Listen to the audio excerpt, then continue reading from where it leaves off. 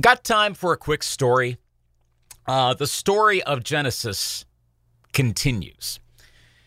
In March, Genesis, the band, had what by all accounts is their final show in London. They've had the Last Domino tour, and I put it like a question mark because there was a question mark at the end of the Last Domino. Like, is this really the last tour of Genesis? Well, at the show in March of 2022, the last tour date, Phil Collins on stage said, you may remember hearing about this, that was the last Genesis show. No qualifications, that was it. That does not mean the music of Genesis in a live setting is over.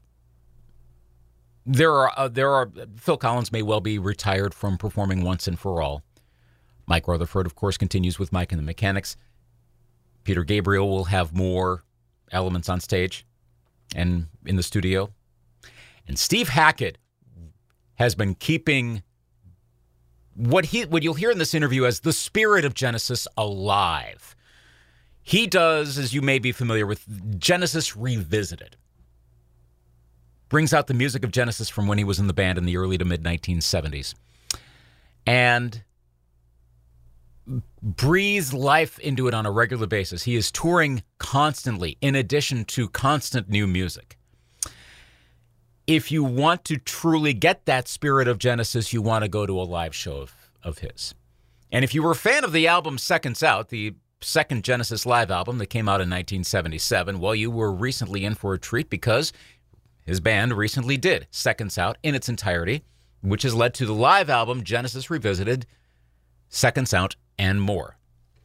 So I get the chance once again to talk to Steve Hackett. Every time is an honor, and I get an honor once again to talk to him about this live album and the work of putting these songs from that live album, Seconds Out, and other songs into this collection and more. A great, fascinating chat with Steve Hackett. Here it is.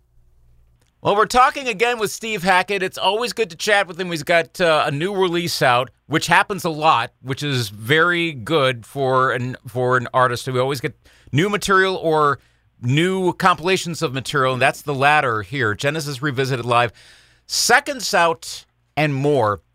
I mean, in the annals of Genesis live albums, it's either my favorite or my second favorite. I've always had a bit of a thing for the shorts and the longs because that was when I was really starting to get into the band. But then Seconds Out is probably one of the more hefty ones, if you will. Why recreate this particular album live right now or on a tour over the last year?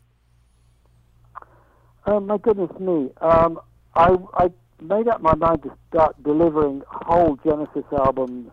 I was always doing cherry picking across the best of.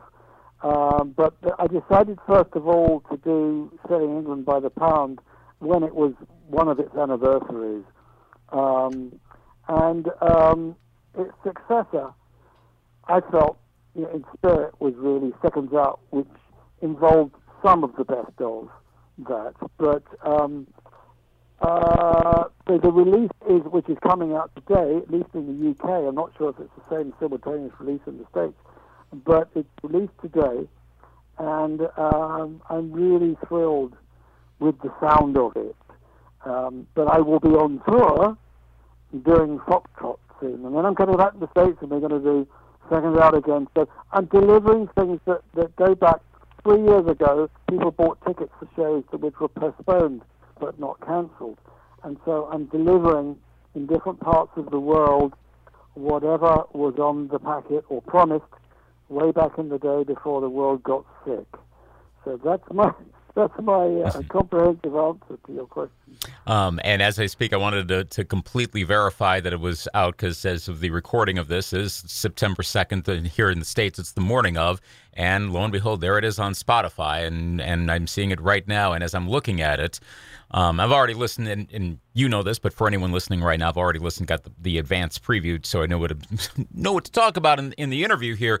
But the cover, for anyone who knows, that looks pretty close to the cover of the original Seconds Out. I have to imagine that was intentional? It was absolutely intentional to give people a complete revisit. and to make it recognizable.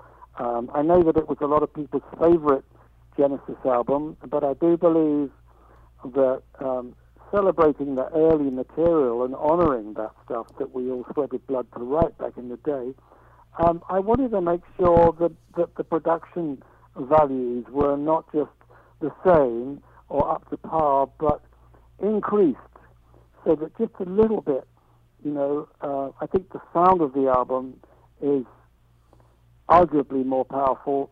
The drums are more ambient, they are more compressed, there's a wonderful sound, and I think the performance of the band doesn't sound small, the guitar sound is better.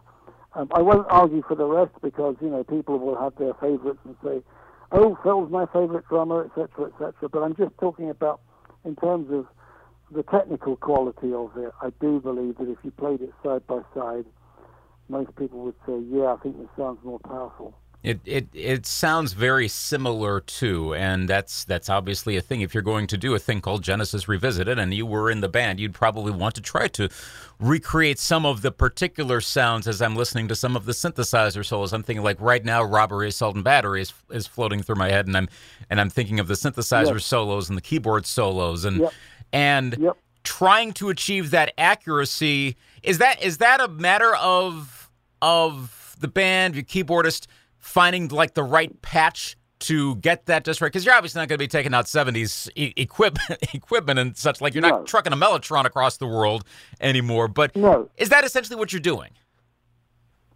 Well, I think that Roger King is very good at observing what was there in the first place, but often we'll twin what was keyboard lines with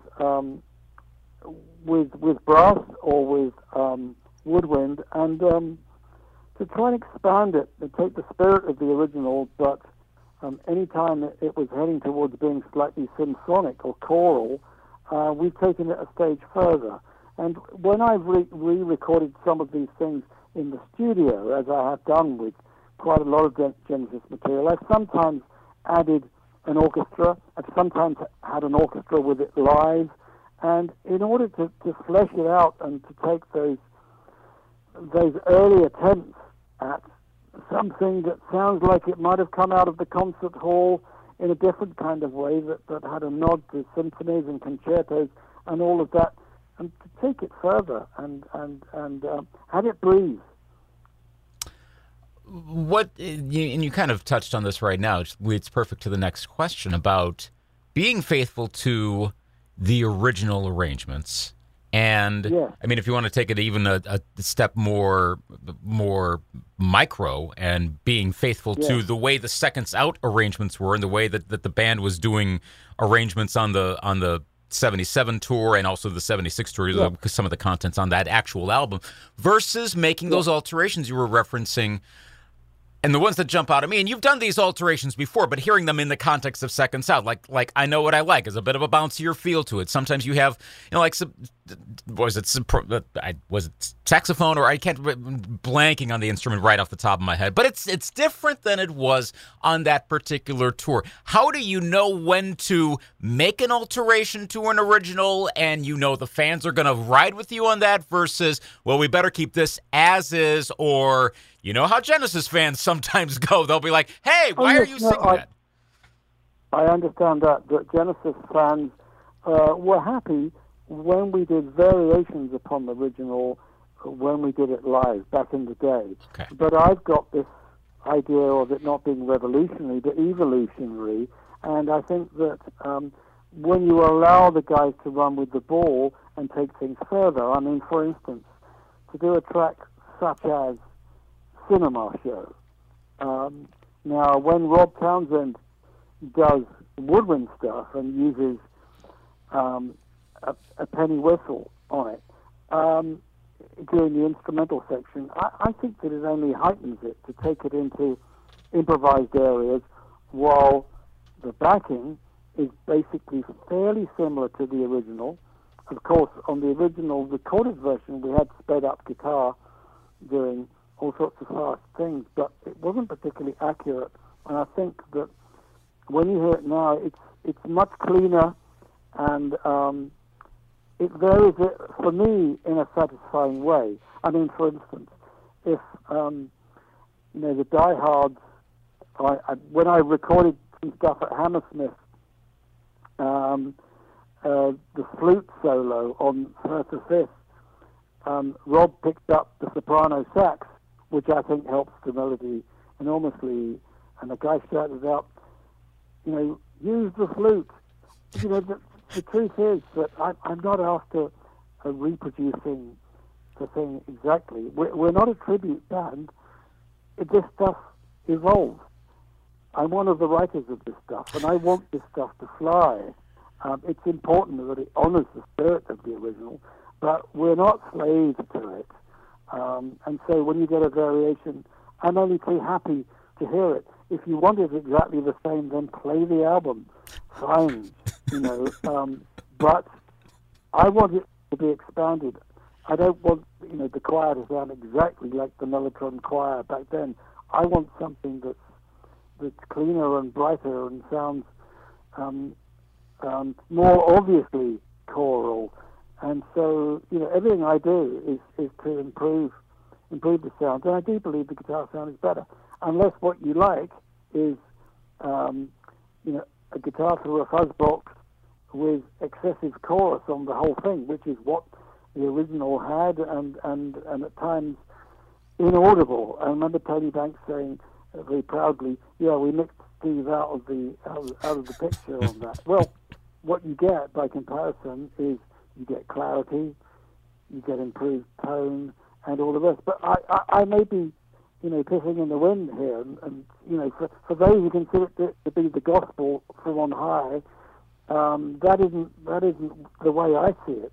I don't see anything as beyond improvement. I mean, I was listening the other day while I was rehearsing stuff from Foxtrot. I was listening to a version of Watcher of the Skies, for instance, and I thought I was listening to the original live version from Leicester, De Montfort Hall. And then about halfway through, I realized it was actually my band recorded at the Liverpool Philharmonic Hall. And I thought, damn, Peter sounds really good on this. But I realized it was Mad Sylvan singing it, and the Mellotron sound sounded absolutely mighty, and the crowd roared in the same way. And for me, I'm proud of those things. But, we will add things to the Mellotron, so you get the spirit of it, but it's fuller. Not only do we use Mellotron samples before they've gone through the Mellotron, the original tapes that were recorded, 3 Women in a Bedroom in 1953, somewhere around the New York area, we add to that with modern samples, so it doesn't just go thin and nasty and distorted, but with modern samples that perhaps give it back its symphonic aspirations back in the day. So I don't want to get too pedantic about this, but all I can say is to people, listen to yourself and see if you enjoy the updates. Well, and another way of looking at recorded versus live is recording is when you're putting it down, you put it on tape, and there are all the studio circumstances and record issuing timetable. There's all of that, and then you get to live with a song and develop it as it goes. I can think of certain aspects of, say, like The Last Domino that were changed immediately after Invisible Touch came out, and they were the same right up through the Last Domino tour this past year, and that's how it's been ever since. And I have to imagine that was a decision on the part of, was probably Tony. I'm thinking of some of his keyboard parts that probably went, I'd rather do it this way. Maybe it was a live setting. Maybe it was just his choice, and that's the way it's been, and really that's the song. So in your case, it kind of in a similar sort of question about as you perform them live, is there anything that you found in all these Genesis Revisited shows and such, or anytime you perform material from the band where you go,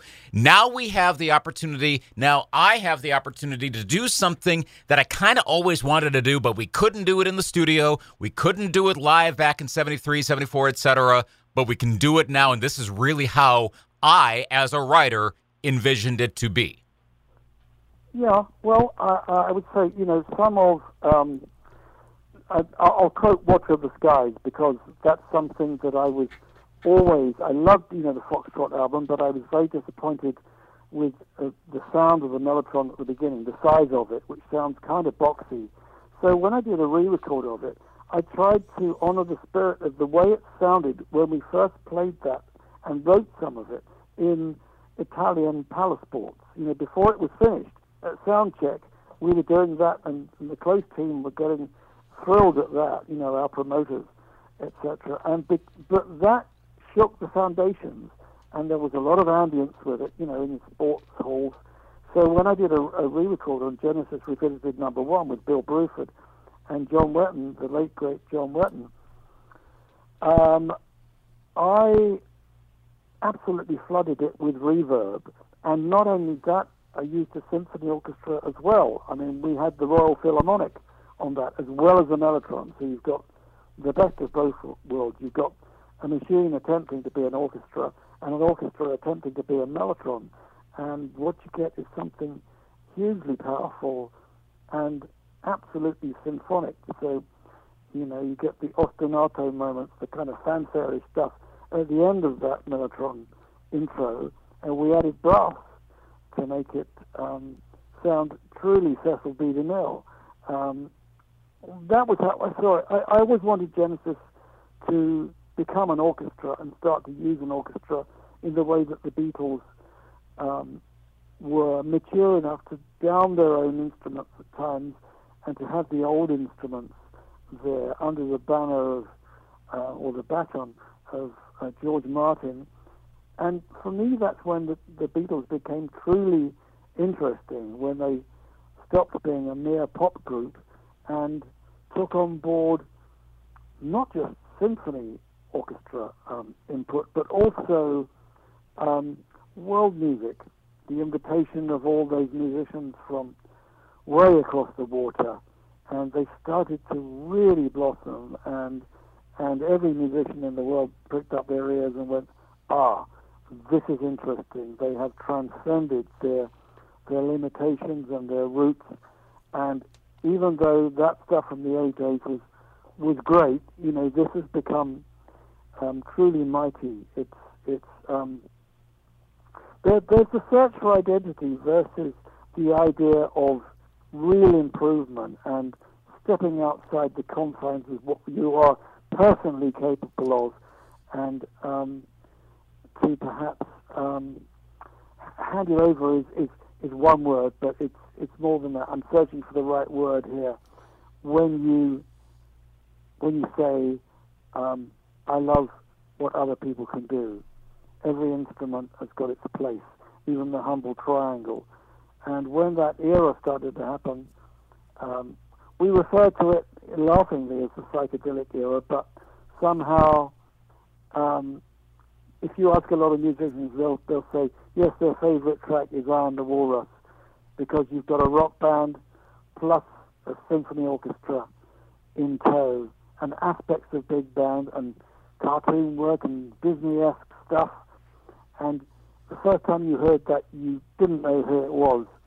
That was where music really started to shake the walls of the city. Why did you choose the additional tracks to perform on this tour, i.e., The Devil's Cathedral, a couple of the Spectral Morning songs? What was the decision process for the solo Hackett part of the early part of the show?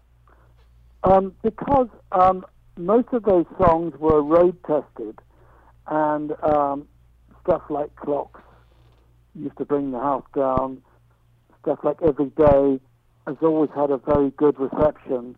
And I did two things from the current album. The current album was Surrender of Silence, the current studio album.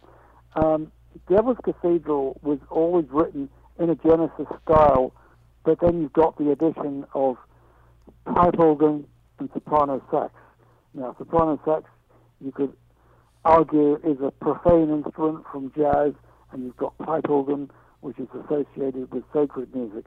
But those guys are improvising around octatonic scales, and it's different every night, and it's always wonderful, and it's always really out there. so you've got a mixture of jazz and classical influences just for the intro alone. And then we go into the band work, which I think honors the spirit of a lot of what Genesis did. Something that doesn't falter and is surprising, where the energy just goes up and up and up as it perhaps gets faster and faster and more furious.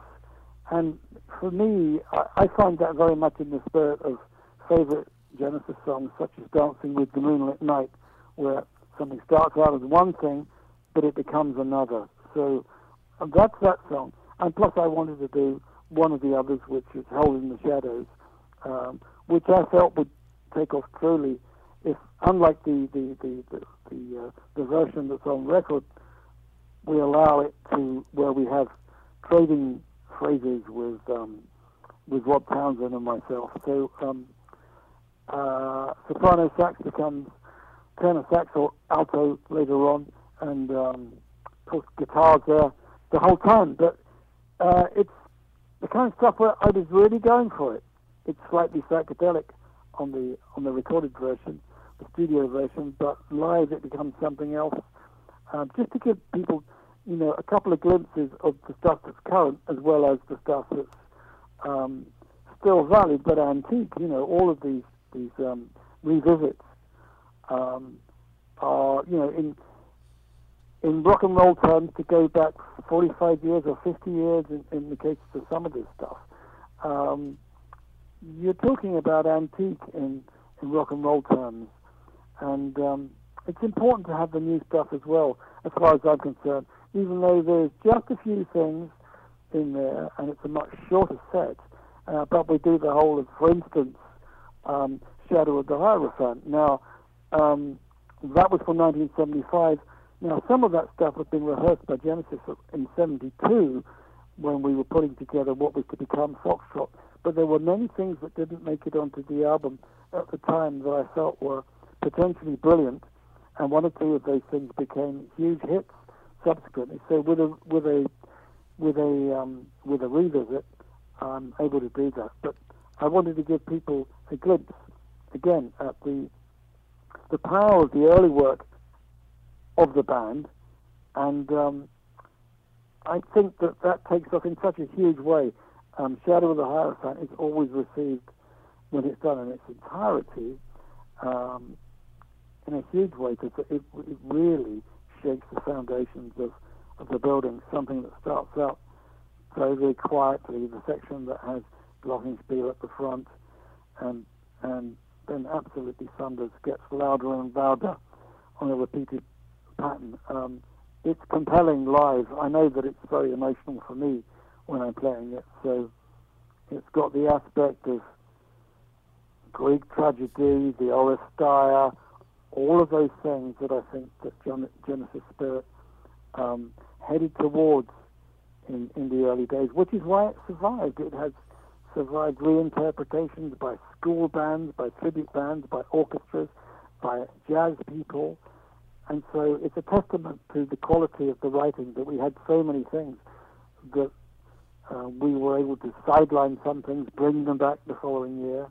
And for instance, I Know What I Like was a reject. It was something I kicked off with the band in 1972. It was rejected only to be taken back into the fold, that lost sheep of a song, and it became the band's first hit single. So, a band doesn't always know what it has in front of them. It's the same with Pink Floyd when they were doing music for whatever it was, The Valley Obscured by Clouds, and they brought that back, I think, in order to be part of Us and Them, from their huge selling Dark Side of the Moon. That's what bands do when they've got excess material. But there it was staring them in the face, and there it was staring Genesis in the face. And after I'd done Shadow of the Hierophant, Tony Banks said to me, we could have used that for Genesis. And I thought, well, 3 years later, it's unlikely that it's going to have a reappraisal by the band that's going to be used. But there you go. At least it had 3 members of Genesis on it. And also my brother. So, you had a 3-man team of Genesis plus the Hackett brothers. And so I think it was very, very powerful, and I'm very proud of it. It's all, the whole thing ends up seamless on this particular recording to the point where you go, oh, okay. As I'm listening to it, it melds really well with what's actually on seconds out. It was. Yeah, I like to think so. So I'm not moving too far away from the spirit of Genesis and those Genesis sessions. So Genesis is a tree with many branches. To that point, we're coming up on a half year since. What I believe, we all believe, you might have somewhat of a better idea having been in the band and knowing the personalities involved. But best as we could tell, when Phil Collins said at the show in London that this is the final Genesis show, that might actually be it. And then you start seeing the whole label of Genesis Live 2022. I can't, the years are slipping my mind, but you'd start to see that stuff in the media like that was the final Genesis show. So let's go with the presumption. If they are done as a live band, and you being part of Genesis, the history of Genesis, assess the live legacy. I never say never with any group that they'll never, ever, ever, ever, ever do anything again, but assess the live legacy. You were talking about the spirit of Genesis. Assess that as one of the very few who was part of that. Well, for me, I'm going to answer your question in a roundabout sort of way. They were doing their final show. Now, I know Peter Gabriel turned up and the pictures with him and everything, although he wasn't performing. I would have done the same, but I'd undertaken to do a show that had been, a tour that had been postponed for a long time, and that was to go back and honor those commitments in the United States. And so I felt, if I'm going to do that, I better not turn up at a show where I'm likely to catch COVID, and then all those fans are let down again. So I didn't do that. Now, I honor the spirit of the early work of the band with at least half of my show, if not more so. And it's important for me to do that because I think that those songs were incredibly well composed, beautifully written, wonderful harmonic progressions. And I really do think that a lot of it is the best of the British.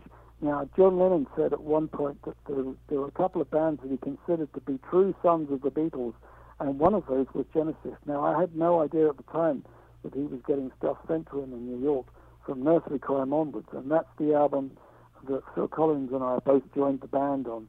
So I'm very proud of that because we spent so much time learning from the Beatles. And so I think, for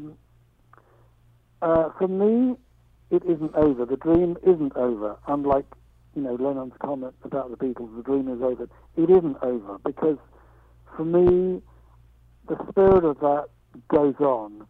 And, with that level of encouragement from all sorts of quarters where, I've had the ear of people as disparate as John Lennon and Yehudi Menuhin, a classical musician, using stuff that I've written. So I realize it must touch upon a number of people from a number of different schools. And so if you put it all together, it seems that it's either fusion or it's collision. Progressive doesn't begin to even describe it. Those songs are really truly wonderful, and I'm going to go out and perform the whole of Foxtrot next. I'm in rehearsals as of 2 days' time for me with my band, and I'm looking forward to that tremendously because I know we'll be bringing people's dreams alive again. It's lovely work. I think Foxtrot is a fabulous album as it happens, and so there will be a live album of that inevitably, but there is crossover with Foxtrot. There's the whole of Supper's Ready, where you have 23 minutes of the original Supper's Ready being performed to the letter, and that for me, perfect length for a hit single. Of course not, but that's because live shows at a time when we weren't getting radio support was all important. All we had was the live shows and the dedication of fans who came to see it, and I cannot let that dream die. Just because, the official Genesis may say that They're hanging up their spurs and that's it. And I realise, with Phil's health, of course, they won't go out and do another show with him. That's plainly obvious, unless he suddenly decides, it'll be mind over matter, and he's going to do that no matter what. And everyone is entitled to do that. But the likelihood is that what I'm doing will be the nearest thing, but there'll be different players.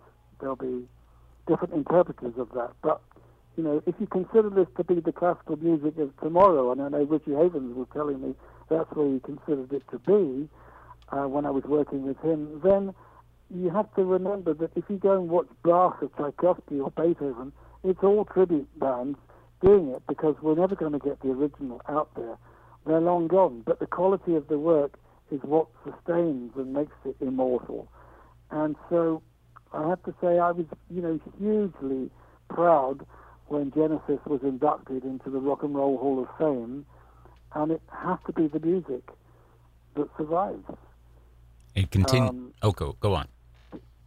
Yeah, and so I'm not going to let that die.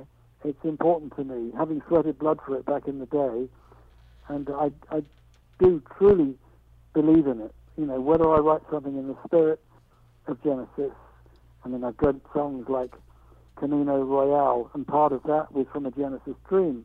So I know that I'm at one with the spirit of it, and it was a brilliant band, and who knows, we may not see its like again, but it's important for me to get out there while I'm able-bodied and of sane mind to go out there and really kick ass with this stuff. There's plenty to listen to in the interim, and now this one, Genesis Revisited Live, Seconds Out and More, out now. The next tour, Foxtrot at 50, Hackett Highlight, starts in Swansea in a week, and we'll see eventually more over here in the States, and there's all sorts of new stuff coming. Thank you for doing what you do once again. It's always a great chat with you, and looking forward to more content coming down the road and get a chance to talk to you in the future, hopefully. So all the best, Steve, and thanks for doing this. Thank you, Luke. All the best on tour. Thank you. All the best to you. It's always a fun chat with Steve Hackett. It's always I feel musically smarter after I talk to him. He's such a musician, such a such a student. That's what I'm trying to say, of theory. And that was a fascinating convo. You heard the name of the album. Listen to it. If you want to do the A-B thing with the original Seconds Out, go for it. It'll be a blast to do. That's what I'm going to do. And this Genesis Revisited Live is a great recording. Give it a listen. A high quality performance. You can learn more about what Steve Hackett is doing at hackettsongs.com. hackettsongs.com.